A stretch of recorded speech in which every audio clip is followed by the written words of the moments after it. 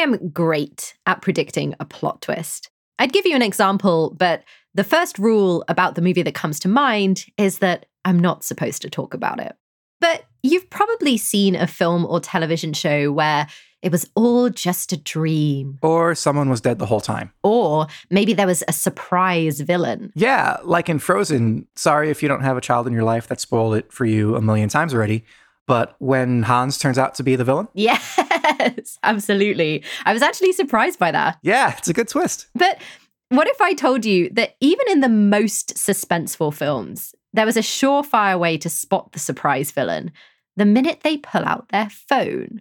Rian Johnson, who you may know for Looper or Star Wars The Last Jedi or even last year's Knives Out, recently revealed some juicy insider information.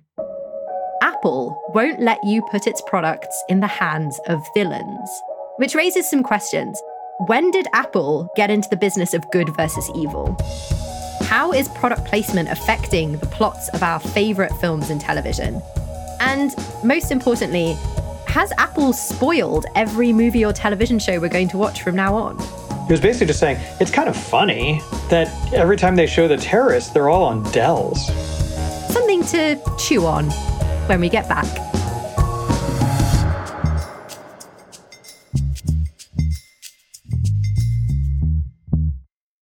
This episode is brought to you by Shopify. Forget the frustration of picking commerce platforms when you switch your business to Shopify, the global commerce platform that supercharges your selling wherever you sell. With Shopify, you'll harness the same intuitive features, trusted apps, and powerful analytics used by the world's leading brands. Sign up today for your $1 per month trial period at shopify.com/tech, all lowercase. That's shopify.com/tech. When you need mealtime inspiration, it's worth shopping Kroger, where you'll find over 30,000 mouth-watering choices that excite your inner foodie. And no matter what tasty choice you make, you'll enjoy our everyday low prices, plus extra ways to save, like digital coupons worth over $600 each week. You can also save up to $1 off per gallon at the pump with fuel points. More savings and more inspiring flavors make shopping Kroger worth it every time. Kroger, fresh for everyone. Fuel restrictions apply.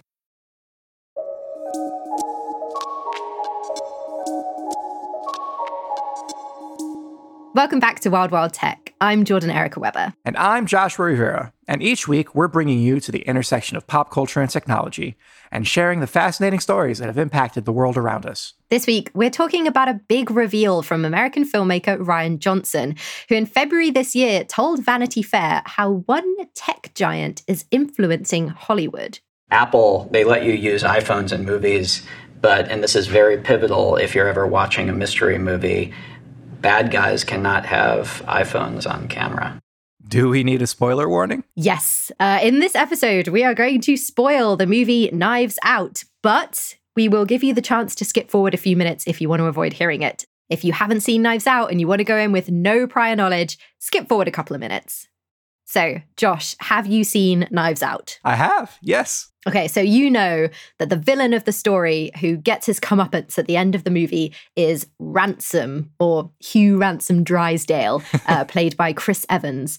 But what you might not have realized is that unlike other characters in the film, he does not use an iPhone.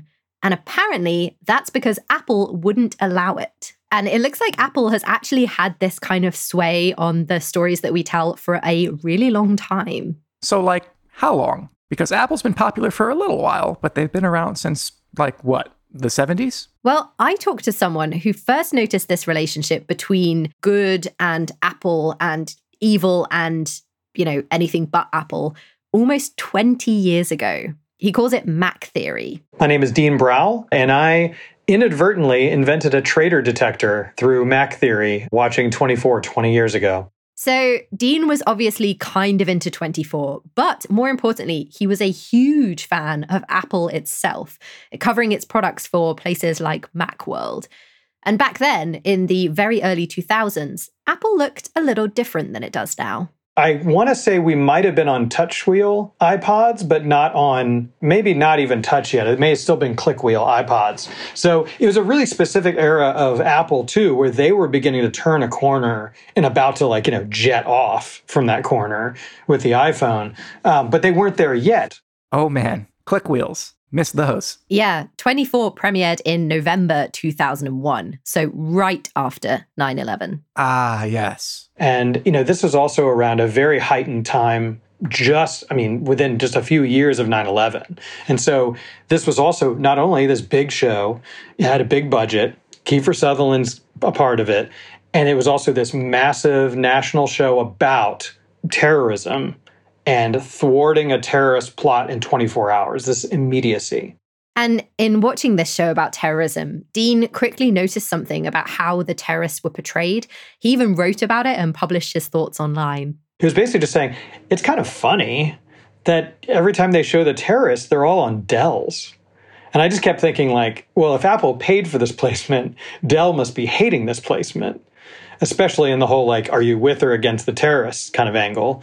You got to realize this is the same time that the I'm a Mac ads were playing with Justin Long, doing the I'm a Mac, and he's cool, hipster. And then, I totally blanked on his name. The comedian, and, he's got his giant glasses and just acting as just very, very straight-laced I'm a PC. I remember the ad, but I also blanked on the other actor's name. It's because he's a PC, he's Yep. just forgettable. Yep. We can watch it, though, if you'd like, so you can find out. Yeah, sure. It's been a while. Hello, I'm a Mac. And I'm a PC. The nerdy PC. Yeah, he's sneezing because he has viruses, which Macs don't have. Of course, yeah. No, Macs never get viruses. I have that virus that's going So do you remember who this guy is then?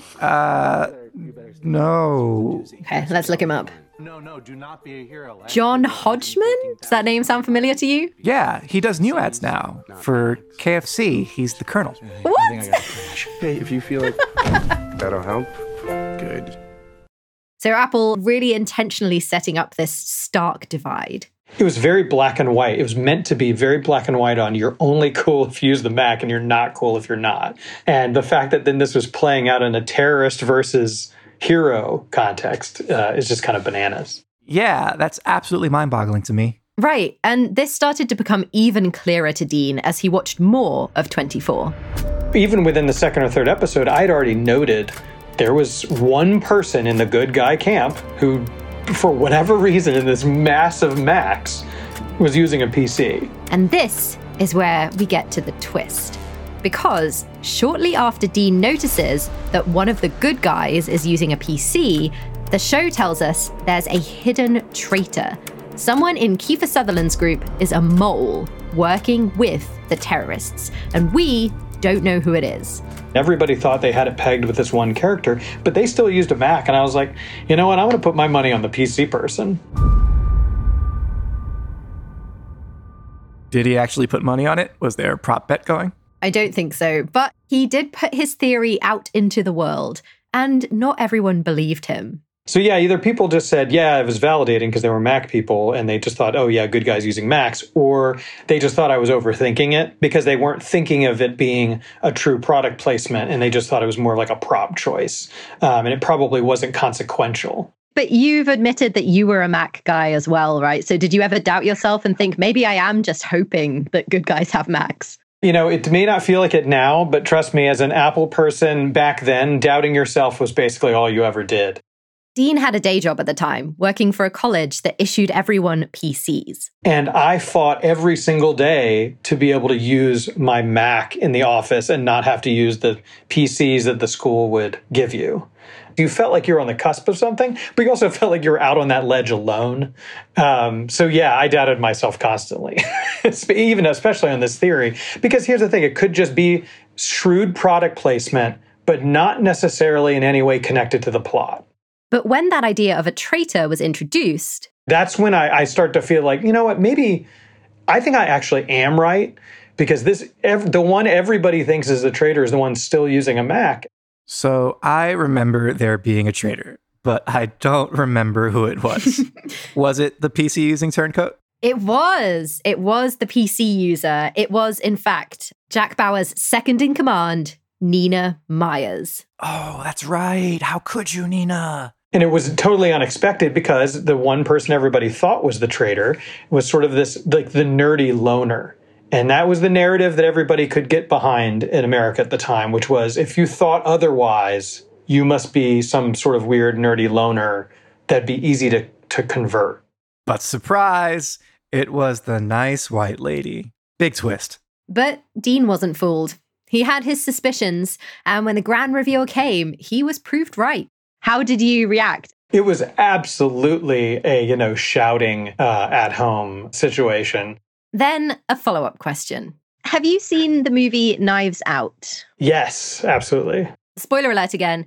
Skip ahead about 30 seconds. Okay, so you won't mind me spoiling this. Did you know that the writer and director, Rian Johnson, of Knives Out, also supported your theory in an interview about the movie? What? No. Yes, so Rian Johnson gave an interview to Vanity Fair in which he said that you are not allowed to put an Apple product in the hands of a villain in your movie. Wow, that's crazy. So that's like a directive then by Apple as a part of sponsorship then. So he says, how does it feel to be validated by someone like Rian Johnson? Yeah, that's really what I've been waiting for all these years. I actually feel kind of privileged to have been able to be the one to pass on that validation, 20 years later. Right, yeah, like he was a prophet, but didn't quite know that until you came along after 2 decades. Right? Because what Dean did back then was pretty remarkable because, 20 years ago, Apple wasn't nearly as recognizable as it is today. I would be willing to bet that a lot of my friends at the time wouldn't have even known those were Apple towers being used in 24. But now we all know when someone's using a fake iPhone with a really crappy, bubbly UI that's clearly not the iPhone iOS. So yeah, I think it'll be interesting to see that cat out of the bag play out now that everyone can be looking for that. I totally get what Dean means here. I wanted to know as well, what does product placement mean for our favorite stories now that the cat is out of the bag? And now that Apple products are everywhere. So I found us an expert. Maybe this conversation changes that visual language and I can work on something where I just give a red herring and just give somebody a PC that you think is going to turn it into a bad guy, but then doesn't. When we get back, a production designer tells all.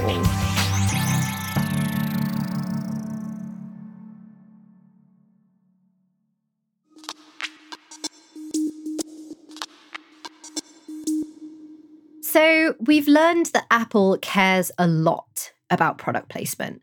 And as Dean discovered, this goes back decades. In fact, there was even some Apple product placement in the 1996 film Mission Impossible. Oh man, you're going to have to refresh my memory there. It's been a while since I've seen that. Yeah, Apple was actually doing pretty badly at the time. And they signed this deal with Paramount Pictures that included putting the PowerBook 5300C in the movie. But apparently Apple didn't get as much say as they might have liked, and the movie Mac was shown using a command line interface instead of Mac OS. Here, I'll show you the scene. Message waiting. Look at that old PowerBook. It's so chunky. Chunky but portable, I guess, if you've got big muscles like he has. The message is for Job. Yeah, there's this very elaborate email animation that I don't think is real. Right, exactly. So they weren't showing the real Mac OS. So I guess it maybe wasn't as much of an advert as Apple was hoping that it would be. Ah, how dare they not represent Mac products the right way. And that's probably why they're so picky about their product placement now. And, I haven't actually seen Mission Impossible, but I have seen Sex and the City, which started airing back in 1998. So I know that Carrie Bradshaw uses a Mac. She absolutely does. And I know this because as a writer in New York, I have absorbed a lot of Sex and the City by osmosis. So you definitely know which Sex and the City character you are. I'm not sure. I mean, I would probably flatter myself and say I'm a Miranda, but I'm not sure how actually true that would be. Interestingly, HP got their products placed in the show too, and you can see Samantha using an HP computer, but Carrie stuck with Mac. Have you seen You've Got Mail? Ooh, this is a blank spot for me. We mentioned Tom Hanks in another episode because of his appearance in the movie Splash. In You've Got Mail, he is the corporate stooge to Meg Ryan's sweet indie bookstore owner. So guess who has the Mac and who has the PC? Do you ever feel you become the worst version of yourself? He looks sad. Tom Hanks is really thinking behind what I think is a PC. No, I know what you mean, and I'm completely jealous. And that's a little Apple right there, immediately. She's being so much more honest when she types. It's because she's using a Mac. So clearly, Apple really cares about how its products look. Yeah, so much so actually that while I was researching this, I found a Wired article from 2012 that suggested that is why they flipped the Apple logo on the back of its laptops, because it is less important how the logo looks to you, the user, than how it looks to other people. So there must be a lot of money in product placement if they care so much. Yeah, just in general. I memean, there are some classic examples. So apparently Hershey spent $1 million getting Reese's Pieces into the 1982 movie E.T., and they saw profits rise 65% during the run of the film. The website Statista reckons that in 2017, product placement revenue in the US amounted to $8.87 billion. Research suggests it's more effective than traditional advertising. And I wanted to learn more about how it all works from someone who deals with this kind of thing for a living. My name is Joshua Peterson. I'm a production designer in the film industry. Another Joshua. I know, right? We had one in the last episode as well. But this Joshua has worked on indie films like Noah Baumbach's Marriage Story, fashion design, and even commercials. Production designers like him tend to be one of the first hires after the director. They manage teams of creatives, fine arts types, Joshua says, from model makers to construction coordinators. It's usually one of the biggest departments, and we spend the most money. The end result of that is everything that you see on frame that the light touches that isn't an actor, or a costume. That means Joshua and his team are responsible for what objects appear on set. And that means he knows a lot about product placement. So, how does product placement happen? Joshua says there are a couple of ways. Say you're making a movie and there's a specific scene that you need to populate with objects. You'll reach out to brands that you'd like to include, and they'll often hand them over for free.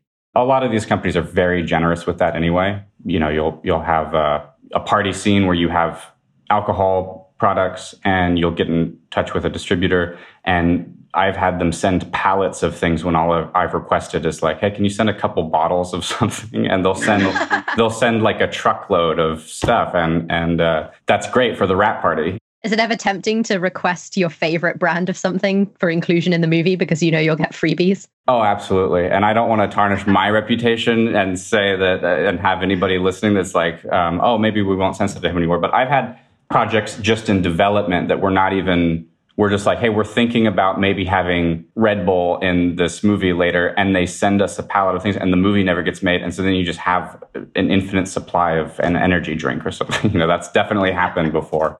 Can anybody even drink that much Red Bull? That's not healthy. That's probably not good for you, no. So what's the other way this happens? That's proper endorsements, like with James Bond, right? Where brands will reach out because they really want this character to be seen with their product. In those cases, the brands can make it very lucrative for the film. BMW will spare no expense. They'll, if they want their car in the film, they'll make sure that happens. Apparently, BMW spent $3 million placing its Z3 model into GoldenEye from 1995 and saw a $240 million increase in sales. I guess it works because BMWs are not cheap. Yeah, even Joshua feels the pull. If I'm watching Mad Men, and even though there's a huge element of that TV show about smoking cessation, I still watch that show. I'm not a smoker, but I'll watch that show. I'm like, man, that looks cool. And I think the more that we're bombarded with these things, the more they're on the top of our mind. But the brands always hold the power. They get to decide whether to send you freebies or pay for an endorsement. And they get to make demands for how their products are shown. It's not just Apple. Joshua frequently gets instructions from other brands. They're happy to advertise in this way, especially with indie films and smaller productions where it's just like, we don't know who this audience is. As long as you're using our product in the proper way, the red can of Red Bull can't be used as like a weapon or something. Is that likely? I mean, probably not. But imagine you're shooting a party scene with alcohol. Budweiser might love to be your beer of choice, but they wouldn't want you showing a character acting drunk and disorderly while holding one of their cans. Yeah, I get it, because I don't want to be the beer that people drink when they're out of control. However, Apple's guidelines definitely do go further than most brands. And Joshua's actually seen them. Really? Yeah, he had the proof in writing. I looked at it again before this just to make sure that I'm not getting myself in any trouble here. But the first guideline is that the user is a good guy. It says that just very specifically.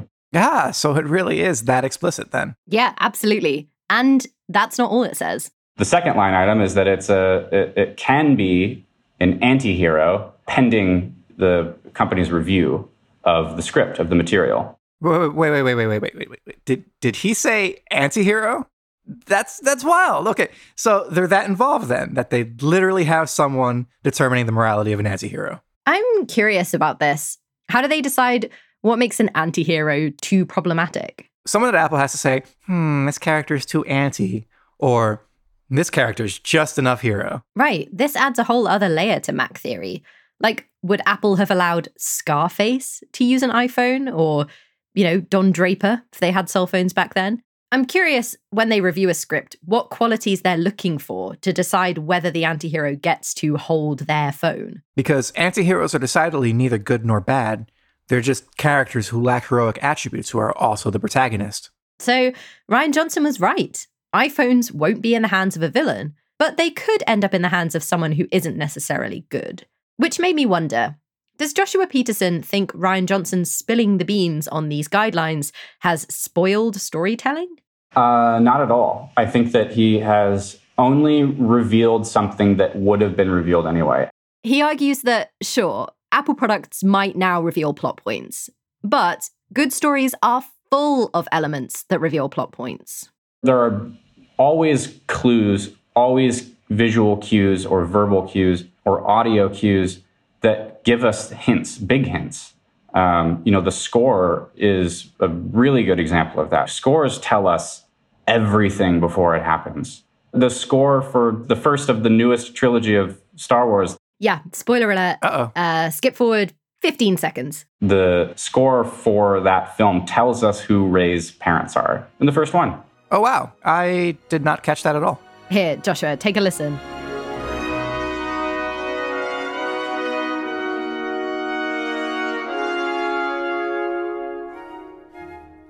Yeah, this was something that fans were theorizing about, right? Like they were sort of like digging through the score and listening over and over. And they thought that, you could hear the Imperial March sort of in between in the score. And if you use your imagination, yeah, you can. Yeah, and I've got my personal issues with this plot point that we will save for another podcast. But basically, some people argue that the touch of the Imperial March that you can hear there hints at Rey being a descendant of Emperor Palpatine. I would love to join you for that podcast because I, too, have opinions about that movie. But going back to Joshua, he doesn't see this as a problem because that's his job on a film set, to contribute to the plot in all kinds of subtle, sneaky ways. And for filmmakers at large, technology has always been a tricky part of storytelling. Technology and film are always working hand in hand in that way because we always have new things coming out that complicate how scripts have worked in the past. If you want to write Halloween, you can't do that. You can't write horror genre films anymore the same way that you used to because all the kids have cell phones and all the kids aren't allowed to go outside. And it's like our society changes and we have to then reflect, how does the masked murderer come find these kids if they all have cell phones, and would they just take a picture of them, send it to the police? So I think that this challenge is sort of ongoing. And I don't think that Rian Johnson has ruined anything at all. In fact, Macintosh theory, or Macintosh law, I guess now, might have even inspired him. For the future, I think that it has invited a new challenge in whodunits. If you feel like this has become, as a designer or a writer or director, that this has become now too obvious of a visual clue, then we have to find some new way of operating around that. And maybe this conversation changes that visual language. And I can work on something where I just give a red herring, and just give somebody a PC that you think is going to turn into a bad guy, but then doesn't.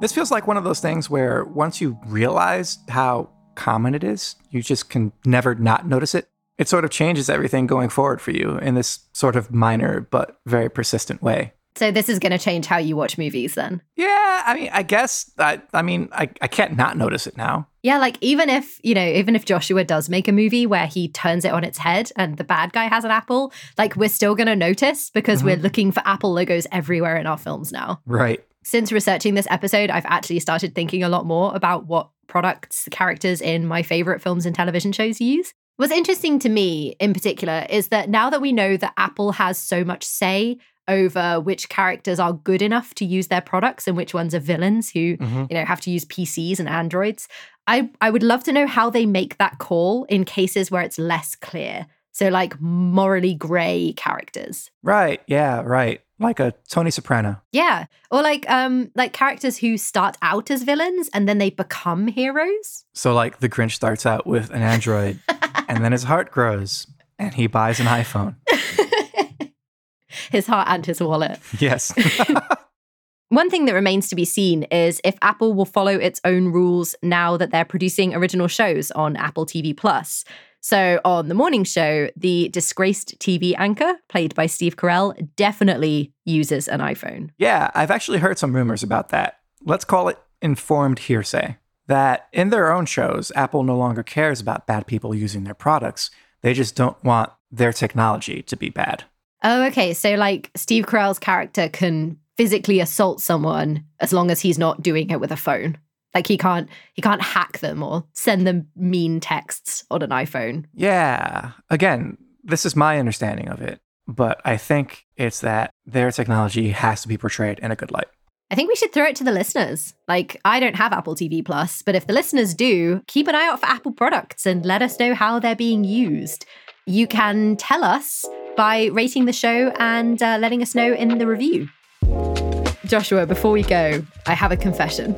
Apple has placed a product with me. I didn't pay for my iPhone. They sent it to me so that I could review iOS games. So, do they think you're a hero then?